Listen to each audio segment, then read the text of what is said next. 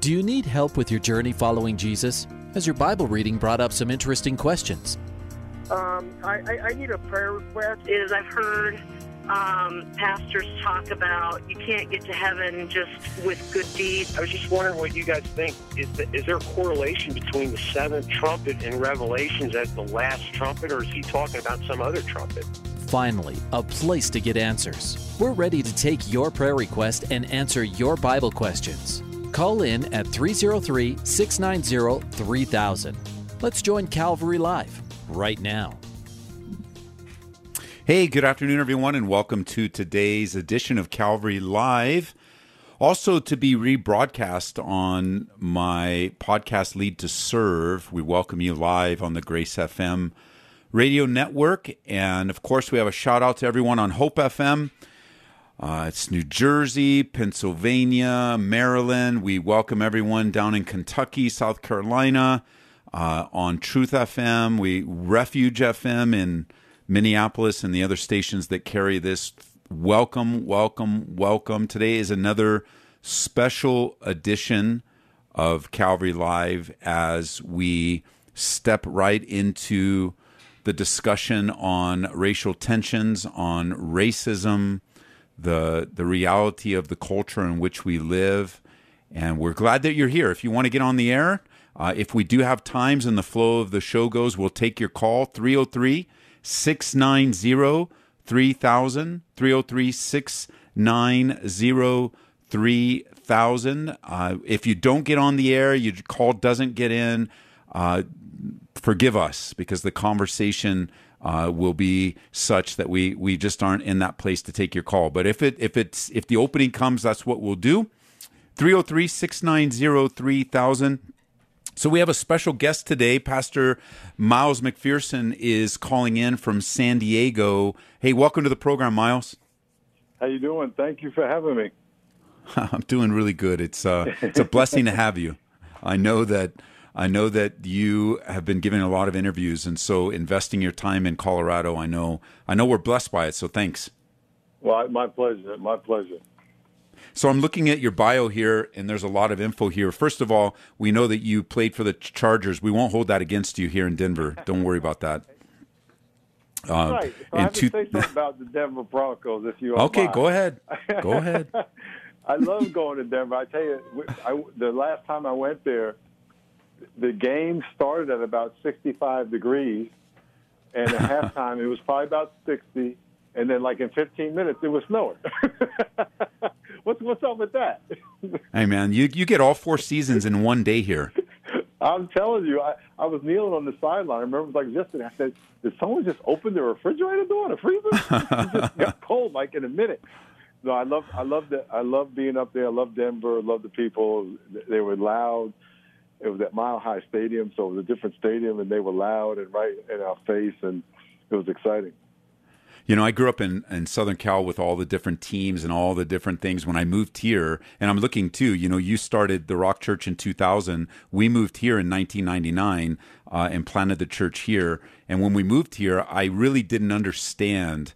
I didn't grasp the loyalty of a city to a sports team, you know, singularly like that. Like, this is a football city, and they love their Broncos. Oh, and let me tell you something. Mile High Stadium was one of the loudest stadiums I've ever been in, and it had no roof. I mean, I've been in stadiums with roofs, and to be loud with no roof means you're really loud. So you're correct. They are loyal. I love this city. So 2000, planting Rock Church in San Diego, 20,000 people plus call you their pastor and worship with you, follow you. And one of the things I read, 2018, this was startling. You had 53 million people view a gospel presentation from The Rock online, and over 1 million people responded to receive the Lord. That's amazing.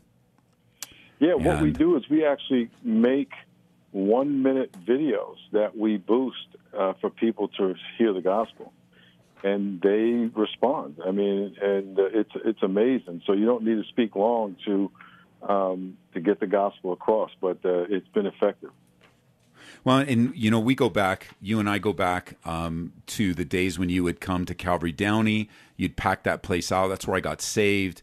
You were a frequent guest for Pastor Jeff, and then I was invited to join the huddles. You would come to the huddles with Pastor Mike, and I've always been blessed by the delivery. Like God has uniquely gifted you, and that's why here on this particular conversation as we step into I'm a white pastor, you're a black man, and we want to hear what you have to say, and we need to hear what you have to say, and we want to hear it. And so the biggest place where you are now is the third option, and you wrote a book, The Third Option. And let me read to you from for you guys listening in. Let me read to launch off into our dialogue today from the introduction. Pastor Miles writes, "You may be feeling like I did that day, wondering how you can escape the devastating impacts of racism.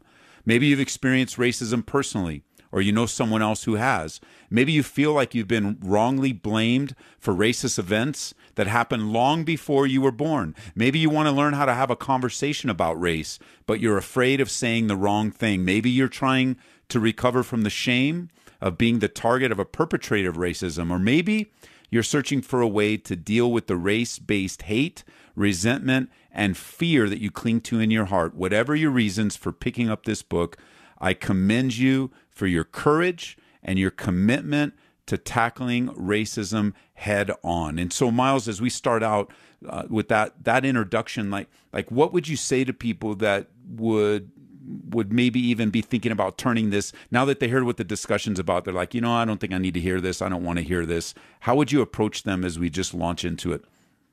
Yeah, that's a great introduction and a great question, and I thank you for having me and being able to have this conversation. I would say this: if you're a Christian, and I assume most of the people listening are Christian, I would encourage you to make your decisions on how you approach this topic based on the Bible and not politics. A lot of the people I've been talking to have opinions about the race conversation, Black Lives Matter, and all the police stuff, that we can get into all that, but a lot of it's based on politics and political views and not the Bible. And my prayer is that we would say, Lord, you tell me what you want me to do. And I would also say, if you're white, you're going to have a different experience in these conversations because it's going to be relatively new to you, when people of color have to deal with racism every day. I've dealt with it since I was born, and my parents and grandparents, et cetera. And so I get that there's going to be a little different level of tension and uncomfortability, but this is a friendly conversation between two brothers in Christ, and I pray you take advantage of listening and take advantage of the resources that we're going to make available to you, because the commandment to love our neighbor as ourselves, and we're going to talk about what that means, is a non-negotiable. So I pray that this will be an encouragement to you. My whole purpose of writing the book, The Third Option, was to give people tools to not only have the conversation, but actually to love better. And so that's the goal of this conversation right now. And so from my experience, when we, with The Third Option in particular, we were at a conference, Costa Mesa, you were a guest, you shared a dynamic message, introduced the book.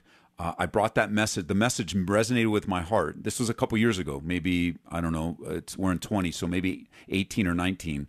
And I'm a pastor. I pastor, and I have a team that works with me, so I brought that back. We changed up our staff meeting. We watched the video. We discussed it. I think we gave the book out as a tool. And then the following week, we went back to normal. And I felt at that time, I thought, man, we need this added to our repertoire. We need to change our thinking, and we moved on. And that's how I approached it, from the dynamic, from the message you shared, dynamic, ministered to my heart, brought some conviction. I brought the book back. I think we made it a pick of the month on our radio broadcast. We made it available to our church, but then I just moved on. And then with this recent uprising, this recent difficulty with George Floyd, all of everything surrounding that, we responded differently. And I began to look at my leadership on this particular topic. I want to lead well. I want to take our church into the community. I want to be able to lead well with the skin that God gave me and the calling that God's given me. And so this year we made the book prominent again. We played the video again, and then we did discipleship. So our staff just finished going through a book, talking about it, having each of the pastors, including a couple of the pastors on our staff that are Black, lead. It was very hard, very challenging, very tense. We went through all the emotions, but we got through it. I'm very proud of our team. But I share this to say, for those listening, that this is hard. It's a challenging time because not only are we in the midst of the COVID deal, but we also have this racial crisis, the tension, the racism that it seems like it's the topic of the day, Miles, but it's been like this has been the topic. I mean, we've had this issue from the fall of man. It's a sin issue. Would you say it's a sin issue? And have you seen the same thing? I mean, I just want to start, like, for pastors listening, to take the approach that I know it's hard. It was hard for me. It's still challenging, but I want to change and I want to be used in these last days. I want to. Well, one, I commend you for everything you just said you did, and I commend you for doing what you knew was going to be difficult. Absolutely, it's a sin issue. Let me give you a definition of racism that may resonate with all of you. Racism is a spiritual issue before it's political, and it's spiritual before it's social. It is a spiritual issue, and racism is when you see the image of God in someone else as less than the image of God in you. Mm. And if the image of God is less than someone else, they deserve less. They don't need to have the justice you get. They don't need to have the opportunities you get, the grace you get. And so you allow people to be mistreated because they're not as human. You may have never said that in your head, even though when slaves were here, they called them animals and 3/5 of a man, et cetera. But in the end, when the Holy Spirit can reveal to you His presence equally in someone else, and the image of God equally in someone else, you will treat them very differently. The Bible says, love your God with all your heart, mind, and soul, and love your neighbor as yourself. One of the things that we do, and I write about in the book, and I have an e-course now that's 6 weeks, 6 sessions for small groups. One of the sessions is on labels. And when you label someone less than neighbor, you give yourself permission not to love them.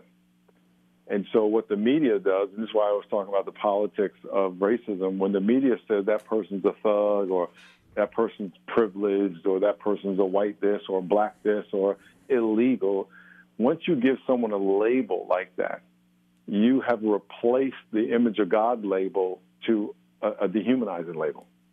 And that's a trick of the devil. We have to replace those dishonoring labels and say, no, that's my neighbor. That's my brother. That's my sister. And then love them accordingly. So, yes, it's a sin issue, but the sin is seeing the image of God in someone else, seeing them as less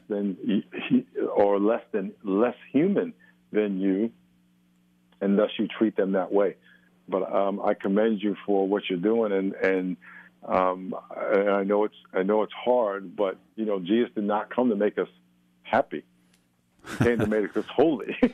That's right. And in America, we want, hey, God loves me. I have a job. I got a nice house, and that's a sign of the blessing. Well, really, the sign of the blessing is the peace of God and the love of God growing in your heart towards people and people that don't agree with you. I mean, that's where you really know you're walking with God. And that's the key, like the fruit of the Spirit. So thinking through the definition of racism now, we know that racism is a much larger issue than just black and white. We have that tendency to find reasons to divide and hurt people from all races, even beyond race. We divide, economically, we divide educationally, culturally, geography. It seems like the enemy has influenced us to find just about any reason to divide. And I I love how you describe and really gave us. This was one of the many takeaways that I keep hearing resonate among our team and anyone that's read the book. You developed this phrase to help our thinking and help shape our thinking, and you describe in groups and out groups. Can you explain what those terms mean? This was the big aha when I was writing this book, because I had never heard that myself. And people are divided, and this is sociology. People are divided by people who are like me and not like me. And those are our groups. And anybody who is like me, they're part of one of my in group. And anybody who's not like me is part of the out group. And that's how we are all in multiple groups. Women are a group, men are a group, radio hosts are a group, pastors are a group, dads are a group. And obviously we are all in multiple groups. And when you understand, when you identify someone in your group, those are the people you understand the best. You understand the variations of those people, how they think, how they dress, etc. But the people of your out group, you don't. You generalize because you don't know them, and that's where stereotypes come from. You may, if you're not Hispanic and you don't know a whole lot of Hispanics, you may think that all Spanish speakers speak the same, but they don't. You may think all Muslims are the same, but there's really 150 kinds. And so because that's not your group, but if someone is in your in-group, you understand them really well. And then you exercise in-group bias, or you give preferential treatment to the people of your in-group. You're more patient. You give them the benefit of the doubt, but you have less patience with your out-group. And you're right. That could be race or ethnicity. There's only one race, the human race, but it could be ethnicity. It could be neighborhood. It could be accent. It could be socioeconomic, because we are so sinful, we will look for any reason to make someone lower than us. And so it's not black and white. It's just one of many. I mean, in Africa, it's black on black. It's really a tribal thing. In India, it's a caste thing, caste system. And so mankind is just, we're so simple, we create ways to be discriminatory. And so that's why I wrote the book that way, so it applies to anybody, anywhere. And if you look at the protests that have been going on, those protests aren't black people or white people. It's everybody. But what they all have in common is that they're against something and for something, however we want to look at it. And so, that grouping is awesome. Now, here's the cool thing about the grouping, which I'm sure you picked up on, is that if I look at you, I can decide whether you're in my in-group or out-group, because we all have more similarities than differences. And even though we live in an us versus them culture, which is what we see on TV, you're either for or against blacks, you're for or against the police, you're for or against Republican and Democrat, the third option is that we honor what we have in common. And that's what the whole book is about, to give people tools to do that. If I see you, I could decide, oh, he's white, so he's not like me. Or I could decide, wait a minute, he's a man, we have that in common, so he's my in-group. He's a pastor, we have that in common, so he's in my in-group. He likes to talk, right? But he's in my in-group. I mean, he's probably, I'm assuming you're a dad, you're in my in-group. So here's all these things we have in common, and if we focused on that, then now we're friends. We got lots to talk about. And it just so happens that your different look and your different life that you've led actually adds to the conversation, because I get to learn instead of saying those things have to keep us apart. So that's what the whole book's about. I hope people get it and benefit from it like you did. One of the things that really tripped us up on this, not tripped us up, maybe so. It was challenging. You asked the question early on. You posed the question in the book. It says, "Are you a racist?" And we had to face that. Are you a racist? Yeah. And then in the book you say, consequently, we're likely to answer no, which that's our default. Like especially as believers, we're like, no, we're born again. We're new creations in Christ. Maybe I was a racist, but I'm not anymore, or I've never been. And then what you say, consequently, we're likely to answer no in one of the following ways. Defensiveness. I'm not a racist. I might have biases, but they're all justified. Or self-righteousness. I'm not a racist. I'm a social crusader who's woke. Or helplessness. I'm not a racist. I'm not a racist, and there's nothing I can do about racism in America. Apathy. I'm not a racist, and racism doesn't concern me. Uncertainty. I'm not a racist, and I'm not entirely sure what being racist means. And then you say the third option frees us from the culture's false dichotomy by offering us the grace that we need in order to admit that we're imperfect in our love for others. What would you say to someone they're listening right now, and we're talking about racism, and they're looking at the media, and everything's being formed by their upbringing, their media, their in group and their out group, and saying, you know, Miles, pastors, I'm not racist in any way whatsoever. I'm not even sure why I need to listen to this. Well, I would, I hate to try to convince someone that there are something, and if you're not racist, great. I think the best way a couple things. Do you want to be the best loving Christian to everybody you can? Yeah. If the answer is yes, then focus on that. And part of that is to find out where you may be lacking in that. And one of the ways to do that is let me back up a little bit. I have 2 chapters on blind spots. Blind spots are not knowing what you don't know. And so if you said that you're not racist, I would ask you, how do you know? It's almost like if in my job, we have 160 employees or whatever, and if the women at our church and our staff said, Miles, Pastor Miles, we have a culture here that disrespects women. And I could either say a couple things. I could say, no, we don't. And they could say, you don't respect women. I could say, no, yes, I do. And if they said, how do you know? I could give them the evidence, but I would have to ask myself, really, the evidence is what they say. Because I could have a perspective of how I treat women, but really the answer is to them. Sometimes I ask guys when I'm talking about blind spots, tell people, if you want to know if you have a blind spot, just ask people around you that are different ethnicity, is there anything I do that's offensive? Or ask the women in your life, I say this to the guys, ask the women in your life if you are creepy. Hey, Pastor, I don't know that any guy's going to ask that question, right? Because guys are just creepy and don't even know it. And so it's not really a matter of proving someone is racist. It's a matter of how bad do you really want to be not racist, but loving, and loving to the people who are receiving the love. Because you could be racially offensive and not be a racist. In other words, you could love people and just be the nicest person. I've been in rooms, trust me, I've been in rooms with older white people, and they go, oh, he's just, my sister was doing a house, interior decorating. This lady said, oh, you're just such a sweet negress. Now, she's like, is this lady racist or is she stupid? And she's probably somebody's sweet grandma, right? And make you pie in a minute. But she just called my daughter a negress, right? So, you could be racially offensive and you don't even know it. Does it mean you're racist? It depends on what you do when you find out that you're offensive. If you keep doing it, you're probably racist.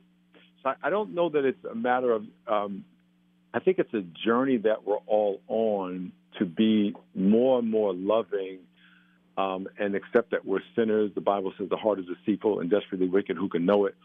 And that it's not about whether you want to prove that you're racist, but that you learn to interact with people that are different than you. Yeah, and I think that as you approach these things, I think there's like the book offers, there's another option, and I like you offering the word biased, because it's easier for us to not only see but also acknowledge and openly even confess that we have biases, and we have biases on all sorts of different perspectives, and once we start to agree on things, we open ourselves.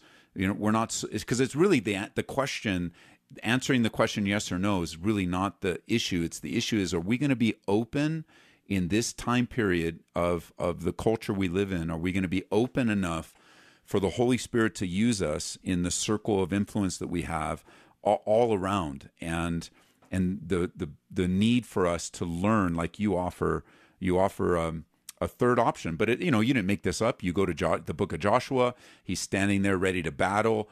He's obviously concerned about he's concerned about the battle. The angel of the Lord appears to him. He asks him which side you're on, and the angel answers no. We've got a couple minutes before the break, but can you offer that biblical perspective, how Joshua inspired you to begin to develop the third option on this topic?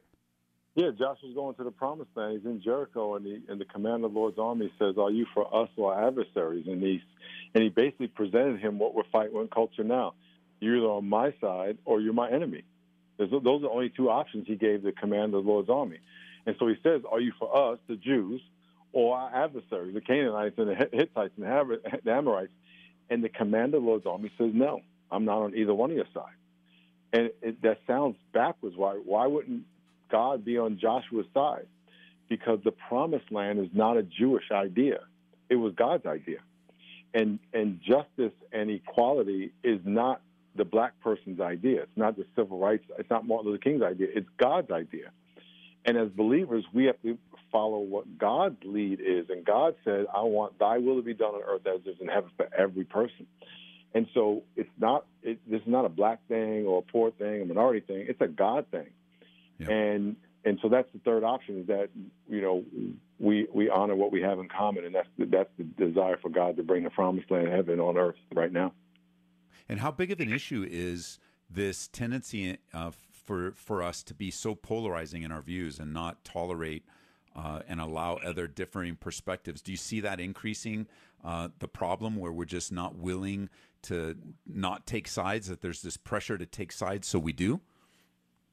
I think the month after George Floyd was killed, more people than ever said, we need to talk. And then since then, I think it's gone backwards because people just started rejecting the Black Lives Matter movement language, and which is unfortunate. And my prayer is that people don't use that as an excuse to bypass the biblical mandate to love your neighbor as yourself and to speak out for those who can't speak out for themselves. And I think that's going to be that we have to keep the word of God before us and the great commandment before us, and not let culture dictate what we do and how we do it. I agree. I think we are prone to be greatly influenced by culture, and then as pastors, we've got 45 minutes to undo a week-long dosage of news, politics, frustrations, pains, hurts, wounds, long-standing things. So you're listening to Calvary Live on the Grace FM radio network. We're glad that you joined us. We're coming up on the one and only break in our program. And if you have a call or a question for Pastor Miles McPherson, he's our special guest today. He's the pastor of the Rock Church in San Diego. He's also the author of The Third Option, and that's what we're talking about as we're stepping into this topic of racism, racial inequality, in groups, out groups. I mean, it's a fascinating. You've got to get this book. We want to put it into your hands. We want you to go on Amazon, get it, go to the bookstore. But you hear the music. We got a couple minutes, and we'll be right back for the second half of today's program.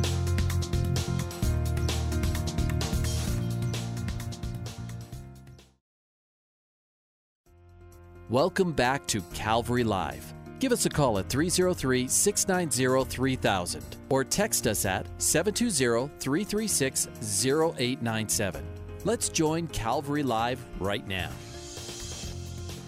Hey, welcome back, everyone, to today's edition of Calvary Live. My name is Ed Taylor. I'm the pastor here at Calvary Church in Aurora, Colorado. We want to welcome everyone listening on Grace FM, Hope FM, Truth FM, Refuge FM, and quite a few stations around the country. You guys online, welcome from wherever you are. Today is a special edition of Calvary Live as we are having a real conversation on racial tensions. Our special guest today is Miles McPherson. If you're just joining us, you're just jumping into the car and you're on your way home, or somebody passed on this podcast to you and you're clicking on at the second half. Pastor Miles has been pastoring in San Diego, Rock Church now for 20 years. He served with Pastor Mike McIntosh at Horizon Christian Fellowship for many years. He was an NFL, professional NFL football player for the San Diego Chargers in the early 80s. The Lord did a tremendous work in his life, and now over the years, his reach is far more than just the 20,000 that call Rock Church their home, but now with online and some of the clips that he puts on, literally millions of people respond to the gospel, and he has written a book that we want to expose you to. We want you to read. Again, if you're just joining us on this second half, you've got to go back and listen to the beginning because we're talking about racism. We're talking about race. We're talking about another way of approaching this difficult situation. I know it's hard. I know it's challenging. We've experienced our own challenges as leaderships in our church, but the reality is that we're living in an unprecedented time. And God is really wanting us not to, as Pastor Miles said right before we broke for the break, he says we need to be careful. I don't even know careful. We need to not allow culture and media and the world in which we live in influence how we approach this. We need to approach it biblically, led by the Spirit, with the motive of loving our neighbor. And so with all that being said, welcome back to the program, Miles. Thank you for being courageous and having this conversation. Thanks for taking the time. I know that your time is being used in all kinds of interviews. So praise God that your voice is being heard, and that you're just stepping in. I know that's been a characteristic I've watched in your ministry over the years. You not only have a unique delivery style where God just uses you to reach so many different people, but you have a boldness about you that isn't, sometimes people assert boldness with offensiveness, but you have always allowed the offense to be the gospel. And I've always appreciated that about you. So let me ask you a personal question before we get to some of the concluding thoughts today. You're a 60-year-old man and living in the world like we are. You're a pastor. Everything, all that you've experienced in life has been good, positive. The Lord's blessed you and encouraged you. But in the last year, have you experienced an episode of being treated differently just because of the color of your skin? And can you share that with us from your perspective? Can you share us something that just happened that is kind of everyday life for you, but we want to hear it because we don't live in your skin? That is a great question. I've been talking about this. I've been on the offensive so much, talking about the past. I have to think about it. That's a great question. You got me stumped only because it's so common. When I say common, where was I? Let me think about a good example because people say stuff to me all the time. And yes. I just kind of have become so used to responding in a redeeming way that I just blow it off and forget about it. I'll give you time. We'll end with that. That'll be the last question because we have a wonderful man on our staff who we just had another incident with the Aurora Police, and the Aurora Police here in our city is caught up in the controversy because a couple of incidences of mistreatment, including the death of one black boy and then a young man, and then we also about that, yeah. and we also have we recently we have a new police chief. We just had an incident in Aurora where a family was pulled over, thought it was a stolen car. They were a black family. The adults are handcuffed, guns are drawn, and the little kiddos are crying. 6-year-old girl they didn't handcuff her, but she's on the ground. It's just it's in our city. It's right here in our backyard. So I got a couple of things. First of all, some people think that if you step into this discussion of racism, you acknowledge it, that you also have to adopt, number one, all the political views that surround Black Lives Matter or any of the other organizations, number one. But also, if you step into these discussions, that you somehow are anti-police. Can you speak to those two things? Yes. And I think probably I'll probably touch on both of the questions at the same time. Probably the thing that has bothered me the most in the last, you said year, I would say month, is one of the things that's been the hardest over the years, decades of me talking about this, and since I was a teenager in college, and I had a brother who was a Heisman runner-up, and was, he was the number one rated passer in the country, yet he was told he couldn't throw the football. And he wasn't a good passer, yet he was the number one rated passer in the nation. And it was race. And to have white people tell me, well, it's not racism. And so when people don't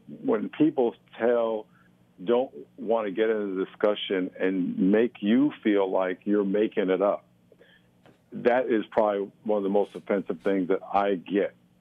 Okay. People, the police in San Diego know me. I'm very close with the police in San Diego. I'm working on a movie, and there's a police scene in the movie where there's a shooting, and I call, and this really happened. So a lot of it's really true. But, my relationship with the police and the DA's office here couldn't be better. I actually sent it to the police chief and said, listen, read this because I don't want to make sure we're good when this movie comes out. I did a third option training for the DA's office a month ago. So, to answer both your questions, probably the most important offensive thing to me is when people tell me, and this happened multiple times in the last month, Miles, that's not, you kind of, it's not what you say, and it's not really that bad, et cetera. And so it's basically like you're making it up. Number two, when it comes to the binary argument, the us versus them argument, which the third option is the third option. But the us versus them argument is if you are against the police or not against the police, you're racist. It's an either or. Now, I am against what those police did in Aurora. I saw both those things, and I just don't get how you put any family on the ground. And unfortunately, there would be some people that will say, "Well, they shouldn't have been there," or whatever. They'll write it off. They won't say that those cops are wrong, because they think if they say any cop's wrong, you're agreeing with that all cops are wrong, and that's right. The us versus them. That's the us versus them argument, which is the argument we don't want to be in as believers. Our job is to build the kingdom of God and not get in that argument. And so my dad was a cop. My son is a cop here in San Diego. I love the police, but the police are human, and there are some cops who do wrong things. And I don't know that any person listening to this would reasonably believe that a white family would have had that happen to them. I just don't believe that. And I've never seen it. I don't believe it. And so now, does it mean that those particular individual cops have white hoods in their closet? Maybe not, but that's not the point. The point is that those people, it had a horrible situation happen to them. It should have never happened. It is not in their training to put little kids on the ground on their stomach with handcuffs. But you have to be able to separate that incident from saying all police are racist, because right. I don't believe all police are racist. And there's a story, and I have an e-course on this book, and in the e-course I help people work through changing labels. I help people work through taking race conversation to race consultation.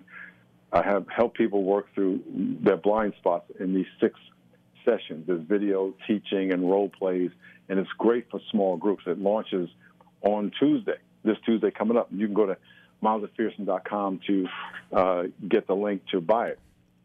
But one of the bonus section talks about how do you deal with all these binary arguments, and the binary is either or, and the answer is how well do you love people who don't agree with you, and so we have to get to that point and not feel like it's all or nothing, a zero-sum game, and you have to be able to say, those police, that family on the ground, that should have never been on the ground. They didn't do anything. I don't care if they thought that it was a stolen car. They didn't just shoot up the mall, they didn't just murder people. And those are little kids. I mean, whether they were little kids or not. And so that stuff happens all the time. And I think people need to step back and take each individual case individually.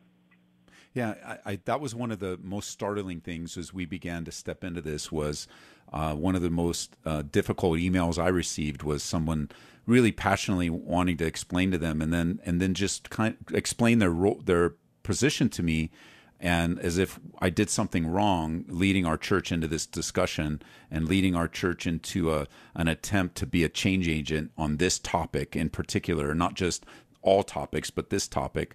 And they said, you don't love cops, and my son was a cop, and I love police. I love everything that they do when they do it right. It's just sort of like me saying, right before the show today, I was reading some articles, and another prominent pastor, he had to resign. He made some serious mistakes. I think it was a wise decision for him to resign. He should have never approved. What he did was wrong, and it's unfortunate, and that failure disqualified him. But then to say that, every pastor, because of that failure, is equally a failure, really doesn't cross our minds. We identify it, and we say, hey, here's a guy that made a mistake, a sinful mistake. He stepped down, but then I don't conclude that every pastor is equally bad or worse. I just recognize, man, most pastors are great. They sacrifice. They serve it great. They serve with great sacrifice. They invest hours and hours. Nobody will ever know except the bema seat. And I think of police officers, every day we just pray, get home safe, get home safe, get home safe. And on occasion, there's a failure because we're sinful. We have this sin nature and a propensity for sin. And so I love a couple of things you said. One is binary, and just remembering that most things are not binary, number one. And number two, how you've approached this. And I think it's really good for us. Anyone listening, listen, as you've been going through these conversations, I think this is the 5th or 6th one I've done. Like I love this phrase. I'm going to adopt it. I mean, it's not new, but I'm going to adopt it. We want to help you work through. That it's because it is a working through. It's not, don't make a decision just because you listen to this podcast or this radio broadcast. Like, we want to help you work through because the Holy Spirit is obviously doing something in your life. And this is a moment, a possibility of radical change like never before. And so in the final moments we have, Miles, talk to us about the book, where they can get it, this course. Maybe you can describe the course a little bit more so that we know what you're talking about when you say you got a new course coming out. Exactly. You can get the book, obviously, on Amazon. It's called The Third Option. The e-course is a 6-session course. Each session has about a 20-minute teaching, and then questions, discussion questions, individual questions, and then role play in each course that you can do this with a small group. The first one, we start with unity, the first theme is similarity, how we start with that we're similar, and then we look at our uniqueness of our differences. And then the next one is in-group, out-group. We have a whole session on in-group, out-group, how we can convert people from being in our out-group to being in our in-group. And the easy way to do that is to identify something we share. The third session is discovering our blind spots. The fourth session is converting dishonoring labels to honoring labels. If you give someone a dishonoring label, like you say they're ugly, you'll never see them being cute. But if you say they're cute, you'll see everything about them being cute. And you can change how you see someone just by what you call them. The fifth session is Brother's Keeper, where we can hold each other accountable. And the last one is turning race conversations into race consultations. And so when I talk to you, I may see a white guy who wears khakis and a shirt that's too big, right? And then, but I don't know you, so I'm not judging. I'm just throwing a hypothetical out there. That's good. And in my mind, I may go, here's what I think about him, and I'm having a race conversation in my head as soon as I see you. Yeah. You can't not do that. But, and what that means for everybody who's listening, when you see a person, you understand what race and ethnicity are. You understand if they're male, female, if they've got black hair, blonde hair. So it's not that's not a bad thing. You're just acknowledging what your eyes see. But the problem is we make assumptions in our head. Race consultation is where I suspend my thoughts and don't declare them truth until I let you self-disclose to me who you are. And that's where you have a race consultation. And so if we stop judging people as soon as we see them, then we get time to know them and talk to them and listen to their story. Next time you go to airport, you got a great airport there in Denver or Colorado. I don't know which airport, whatever you go to. It's international. And a lot of times we hear people with a different accent. We think, well, they can't speak English, and we have this judgment. Instead of like, wait, tell me your life. Tell me your story. Yeah. And so these 6 sessions are great for small groups. And then there's the bonus section I talked about. And then there's homework, that you do during the week to really think about these issues and learn and grow. I would say to your audience, Pastor, you're right. It's hard work. And I will tell you, as a white person, this is going to be very new to you compared to people of color. I said this at the beginning of the show. But this is the work that needs to be done. And you may say, well, how come we have to do it? We deal with it every day. It's, my parents, my grandparents have dealt with stuff all their life. I've dealt with stuff, getting called the N-word all for 8 years of my elementary school, getting called white boy by the black kids in my neighborhood, constant, hearing racial jokes all through my ministry, hearing pastors tell racial jokes, so it's constant. And it's not like it's payback time, but the point is that it is hard for all of us. Yeah. But it is going to glorify God, and this book is going to be a very non-critical, non-threatening way. And I thank you, Ed, for saying what you said about it, that it was encouraging to you, and you didn't feel accused or threatened or called out, right? No, not at all. I think Yeah.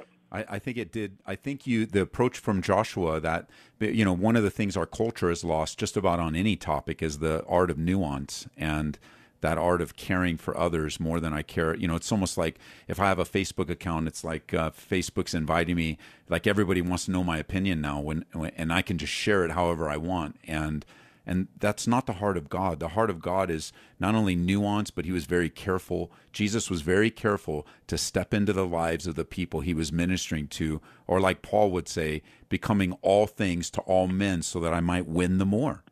And we weren't offended. We weren't threatened. We weren't offended. And we had really good, strong discussions. And for the people that didn't have discussion, the processors, the ones that didn't really have a lot of input, but they're listening, the Holy Spirit uses this stuff. If we just if we just get our thoughts and on our ideas on the table, and we give a safe environment for us to share the opinions that we currently hold, even if they are hurtful, I think that we're giving God a chance to shape and mold us as we're being, sanctified into the image of Christ. So before we head out, I know you got to go.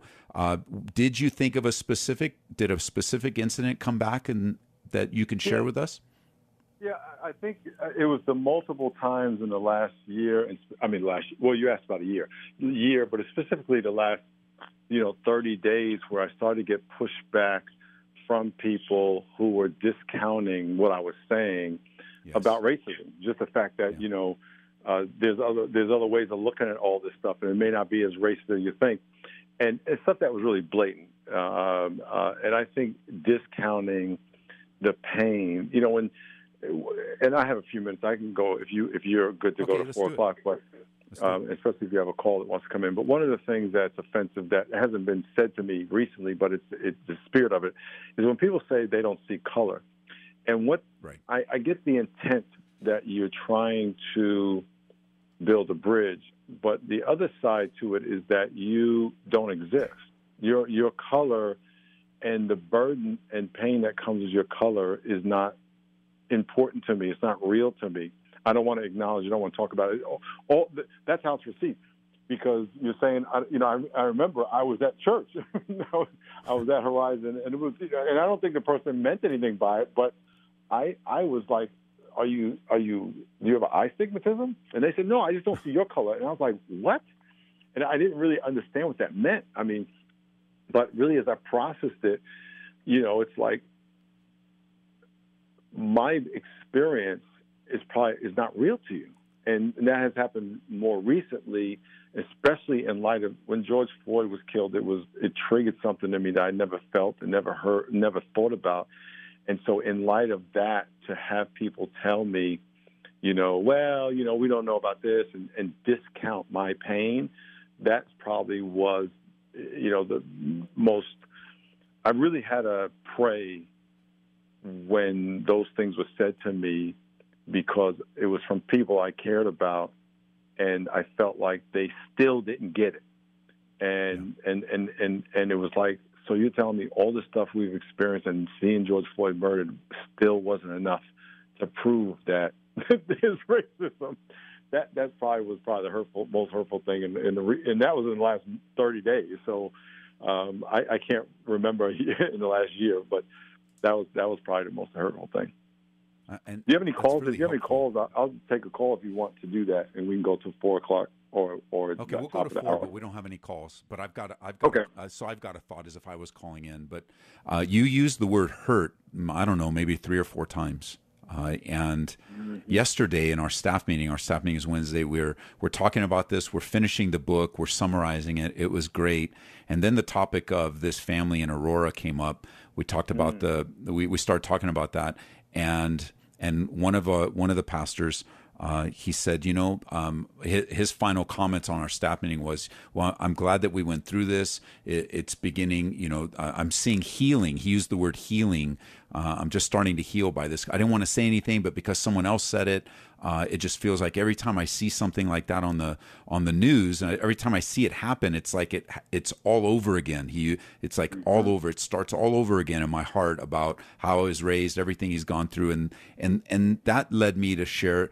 When you say healing, that means you were hurt, you were wounded. So are you telling us that when you watch this episode on the news, that you were deeply hurt by it, and he got to share those things? So what would you say to someone?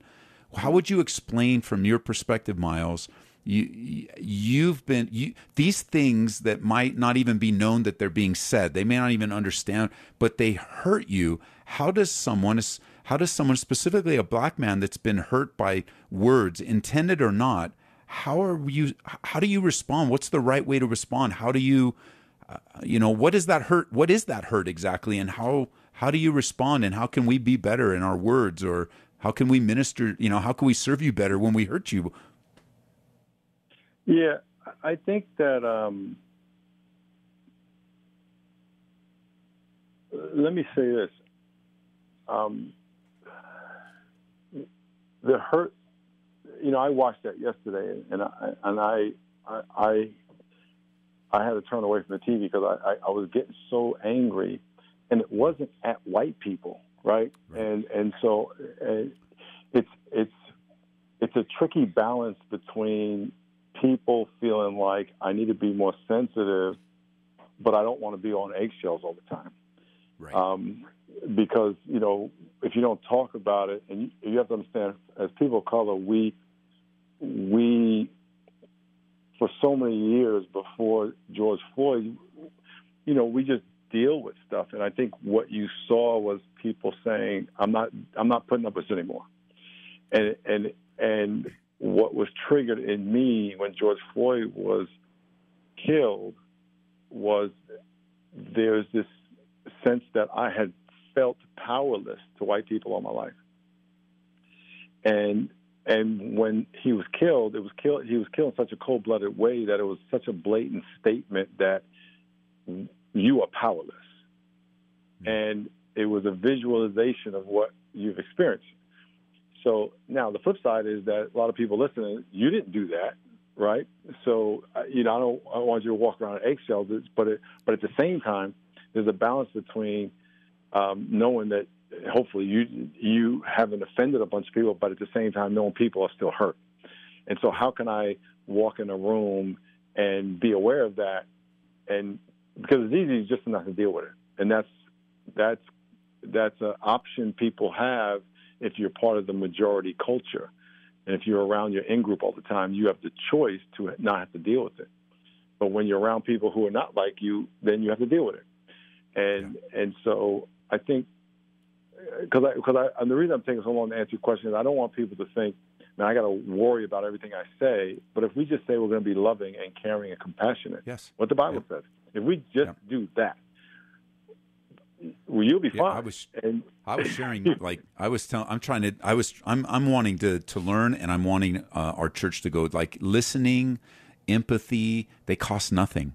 And we can learn everything if we'll just listen. And we're going to make mistakes. We're not going to have everything. We're not going to have everything in order. But as we begin to value everyone as image bearers, and we begin to value everyone, and Lord's teaching us that, we definitely don't want to walk on eggshells. We want to have the kind of friendship, relationship that's covered in love, where even if we do make mistakes, we'll work it out. Yeah, it's good.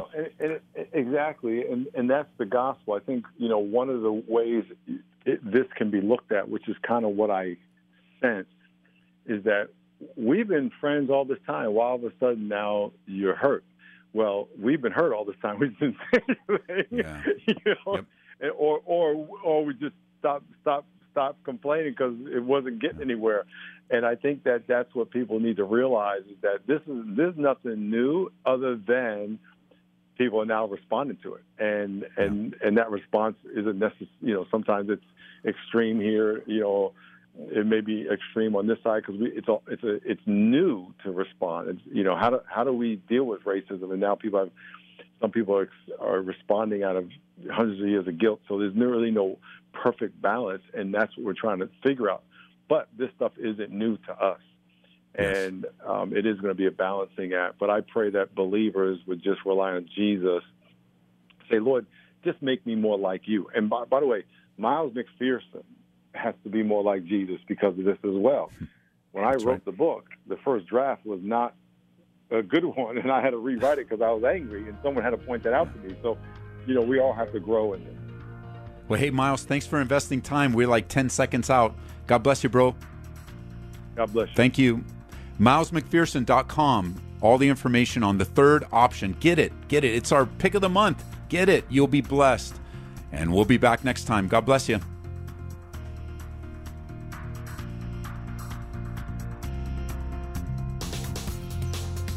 You've been listening to Calvary Live. Tune in next time for prayer and God's Word.